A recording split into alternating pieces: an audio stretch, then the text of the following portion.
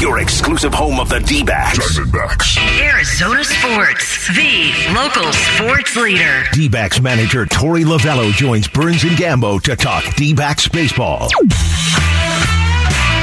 Our weekly visit with the manager of the Arizona Diamondbacks. They've got a Knights Cactus League game tonight. Joining us right now on the Arizona Sports Line, Torey Lovullo here on Burns and Gambo. Torey, how you doing today? I'm doing well. You know why? I got both you guys in the same place at the same time. You guys can't run from me this week. How about that? First time in like 3 weeks, right? First time for the 2023 edition of the Torey Lovullo show. You've got the both of us at the same time. I love it. Gambo was in Houston watching baseball games on his time off. I mean, this guy's he's savage. College baseball, baby. College baseball really in Houston. He's just a beast. I love it. He can't get enough. I did have a question for you though, since I'm currently sharing the stage right now with two Italians. I noticed Gambo retweeted a moment ago that apparently Team Italy in the World Baseball Classic has an espresso machine in the dugout, and I'm just wondering if you, as a manager of Italian descent, if you have similar plans this year, because I think that's a great idea, Skip. No. I think that's the way to go. Fantastic idea. Everybody needs a jolt every now and then. Yes, how fast you get it into your bloodstream. I think it's the way to go. Idea. You know, if you order a coffee in Italy, they give you an espresso, right? That's their call. Like you say, I want un cafe. You want a cafe, you get an espresso. That's what they give you. So you would want a cafe Americano. If you want an American coffee, you got to go cafe Americano. If you just say, hey, can I have a cafe? They give you an espresso. So, is that not Italian, having an espresso machine in the dugout? It's a beautiful thing. I mean, Mike Piazza, he's taken it to the next level. All right, so many things to get into. I was reading a story about how Zach Gallen was experimenting with trying to set it 12 seconds, hold the ball until 3, try to make the hitter uncomfortable, waiting for the pitch.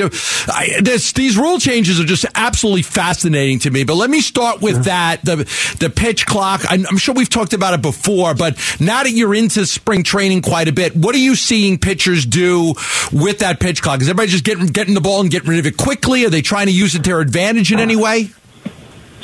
Yeah, I think so. I think early on we were really sensitive to it. Everybody, the pitchers that hadn't had it before, that were in the big leagues all year last year because it was used in AAA, the coaching staff that was here last year. But what I'm noticing is that it's not an overrated feeling that we're all having. I think we expect it to be a lot more difficult or a lot more cumbersome or problematic than it actually is. There's normalcy to getting on the mound, delivering the baseball. It just eliminates a lot of the walking around, checking things in pockets, aligning defenses. Those little small gaps of time that slow the baseball game down in between pitches is totally eliminated now. But I think it's very normal for the pitchers. I think what Zach Gallen was trying to do was just experiment. You know, it's his first time getting on the mound and getting that slope underneath his feet and throwing the ball downhill. So that, on top of getting a feel for what the pitch clock felt like, was one of the reasons why I think he might have not had a typical Zach outing. Now, on top of that, I think he was trying to manipulate the clock, get a good feeling for how I can take advantage of certain situations and follow the rules. And those rules are still very clearly defined, but I know Zach is very cerebral and he wants every advantage he can get. Could Mike Hargrove have played in today's day and age in baseball? Oh, my God. Do you remember that? He was in Randall, right? He would take off his batting gloves. No more Garcia Parra. Same thing. No way. It would be impossible. I feel bad for some of these pitchers when we were doing it in early in spring training with our live BPs. You step off the mound for 1 second, knock the dirt off your spikes, or grab the rosin bag, and take too long doing it, it's going to be a ball. So there is a way to do it. You got to step down. You can't mix up your timing. You got to do it quickly, get back on the rubber, and let it go. But no chance some of these guys would ever go out there and be able to do it from the old days. Torey Lovullo, our guest here on the Burns and Gambo show. There's still a lot to parse through with the rule changes and everything. But I got to, and this is more of a commentary than a question. I was at a game about a week ago, and I was expecting to see awkwardness. I was expecting to see a little bit of everybody trying to get used to it, and I didn't notice any of that at all. It just felt like a somewhat fast-paced baseball game in which nobody was really struggling with it. Do you think that speaks to the experience level that a lot of the players have with it, given that over half of them have played with rules like this during their time in the minors? Yeah, I think it'll be a little advantage to teams like us that have had a lot of players performing between AAA and the big leagues last year. And I agree with you. I feel very strongly that if you get into the rhythm of it, it wears off and it becomes a novelty. It was a challenge early, it still is, but the game runs very efficiently. You know, you're looking at 2 hour and 20 minute, 2 hour, 35, 40 minute games max.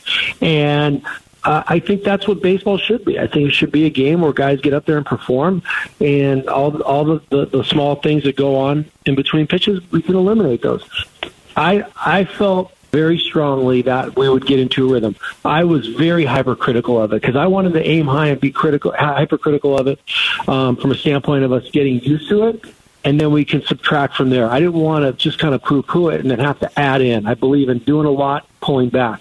So Bill Velasquez, AAA manager, said to me, Torey, I promise you the game's going to run the same, and you won't even notice it after about 2 weeks. And that's about where I am right now. Torey Lovullo, our guest here on the Burns and Gambo Show. So you've got Alec Thomas in the World Baseball Classic. You've got Merrill Kelly. You've got Ketel Marte. I know there are others throughout the organization as well. For you as the manager of the Diamondbacks, how much, I don't want to call it babysitting because it's not that, but what do you have to do in terms of suggestions for the players or for Mark DeRosa or for any of the managers of any of the players of the World Baseball Classic when it comes to treating your guys with the appropriate amount of competition and care at the same time?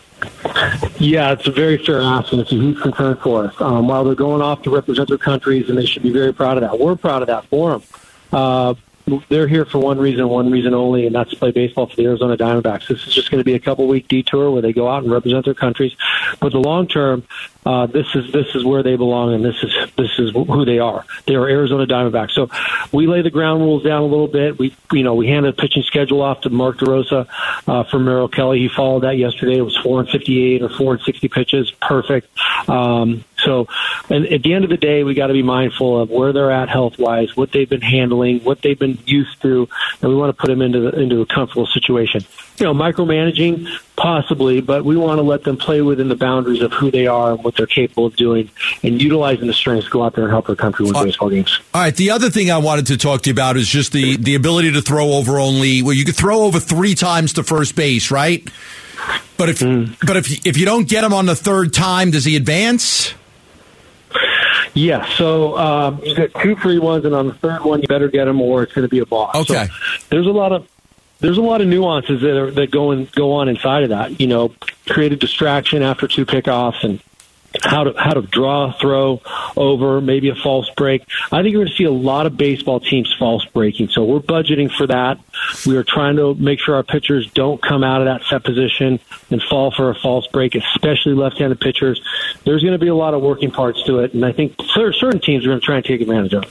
You've got catchers with good arms. Do you anticipate? I was thinking about this when we were out there last week and talking with some of the guys. I just wonder if you get to the point where I want to keep that runner. Most teams are going to hold that third one and not use it. But could you get to the point with pitch outs or having the catcher throw down? Is that too risky? The ball could get into right field. I'm just trying to think if there's a way to try to keep that runner close by using the catcher. Or is that crazy? Yeah, for sure. You get unlimited back picks from catchers. We feel like a way to hold runners close after they're in their secondary. We're going to really become efficient with 1 pickoff. We don't want to have somebody lobbing the ball over there unless they need to step off or kind of regroup themselves from a pitching standpoint. We want to utilize our best move right now, right away. So we're still working on that. We've got a whole menu. We've got a toolbox full of stuff. Bottom line is we got guys that we want to make sure they're going to make pitches. They're not going to get distracted by the black noise. That's one of our beliefs. Let's slow down the running game. Let's make sure the pitchers aren't distracted by it. Go out there and let them execute and throw over when they can. Okay, now that's the defensive side for you guys. The offensive side is, man, you got a lot of guys that put pressure on defenses with the speed. How can you use that to your advantage to disrupt the pitcher with the speed that you guys have on the base paths? Yeah, we're still putting that together. You're right. We were already a really good stolen base team. Right? We've got super fast runners, and we all know what that looks like. I don't need to go over the names. We had guys that were just lighted up last year. We feel like this is going to give us a little bit more of an edge with the bigger bases, smaller distance between two points, limited throwovers, and we're just going to gather information and data and then continue to push it forward. We don't know what teams are going to do. We've got to kind of let that hand play out and see what's going on. Once we get the data and the tape, we're going to review it, and then we're going to explain what teams are doing. Certain teams, certain organizations, they don't care about it. Certain teams are very good at holding runners. We want to hold runners all the time. 90 feet are precious. But once we identify the times to run and the organizations that we can run on, we're going to take full advantage of it. Torey Lovullo, our guest here on the Burns and Gambo Show. I'm guessing you're not going to like this very much, but I'm just curious because I know we still have a few weeks before the regular season starts. Of all of your young starting pitching, the ones that we saw last year during the regular season and now into spring, is there somebody that has stood out to you above the others? Is there one where you've been, wow, man, look at what that guy's doing? And I know you don't like to single anybody out, but I'm just curious if at any point in this time, have you seen a guy where you're going, wow, look at what that guy's doing? That's pretty good. I think at different points in time, they've all done it where I've just walked away shaking my head. You know, it's a 3-2 slider from Dre Jameson that is unexpected and is a wipeout swing and miss. It's, you know, Ryan Nelson with a high fastball that he's thrown by somebody. It's Brennan Pfaadt with a 2-pitch combination. It's a 4 pristine innings from Tommy Henry. So in his last outing. So I think they've all had great moments. They've all had learning moments. And we still haven't made a decision as to which direction we're going to go in. We just know we have some really good young pitchers in this camp. And that's what's coming. It's percolating from underneath, and it's been a few years since something like this has been happening. We knew that these kids were there, but they're developing and they're ready for the next step. When and how and who, we haven't quite figured that out yet. Well, it's been a few years or a few decades since we've seen a really good bullpen here. Castro, Martinez, Vargas, Scott. I mean, I'm looking at these numbers. I mean, their numbers in the spring have been absolutely brilliant. I mean, you've got to be really, really happy with what you're seeing out of some of your bullpen arms right now. Of course. I love swing and miss. Brent Strom has brought a very particular pitching style, pitching belief here. You know, it's aggressive fastballs all over the zone. It is wipeout secondary stuff. And I go back to the last game of the World Series when I think Presley came in and got the last 5 outs to help the Astros win the game. If you can remember and go back, I think it was second and third and 1 out in the 8th inning, and he struck out 2 batters to get out of that jam. Those are strikeouts. That is somebody that just has the stuff, not just necessarily fastball, but secondary stuff to get some swing and miss. And he went out and struck out, I think, the side in the 9th. So that has been a big, important play for Strami. His DNA is all over this pitching staff, and I think good things are set to come for us this year. Torey, we appreciate the time. As always, glad to have everybody back together again. We'll do it again next Friday, okay? I'll look forward to it, guys. Talk to you soon. All right, got Torey Lovullo joining us on the Burns and Gambo Show here on the Arizona Sports Line.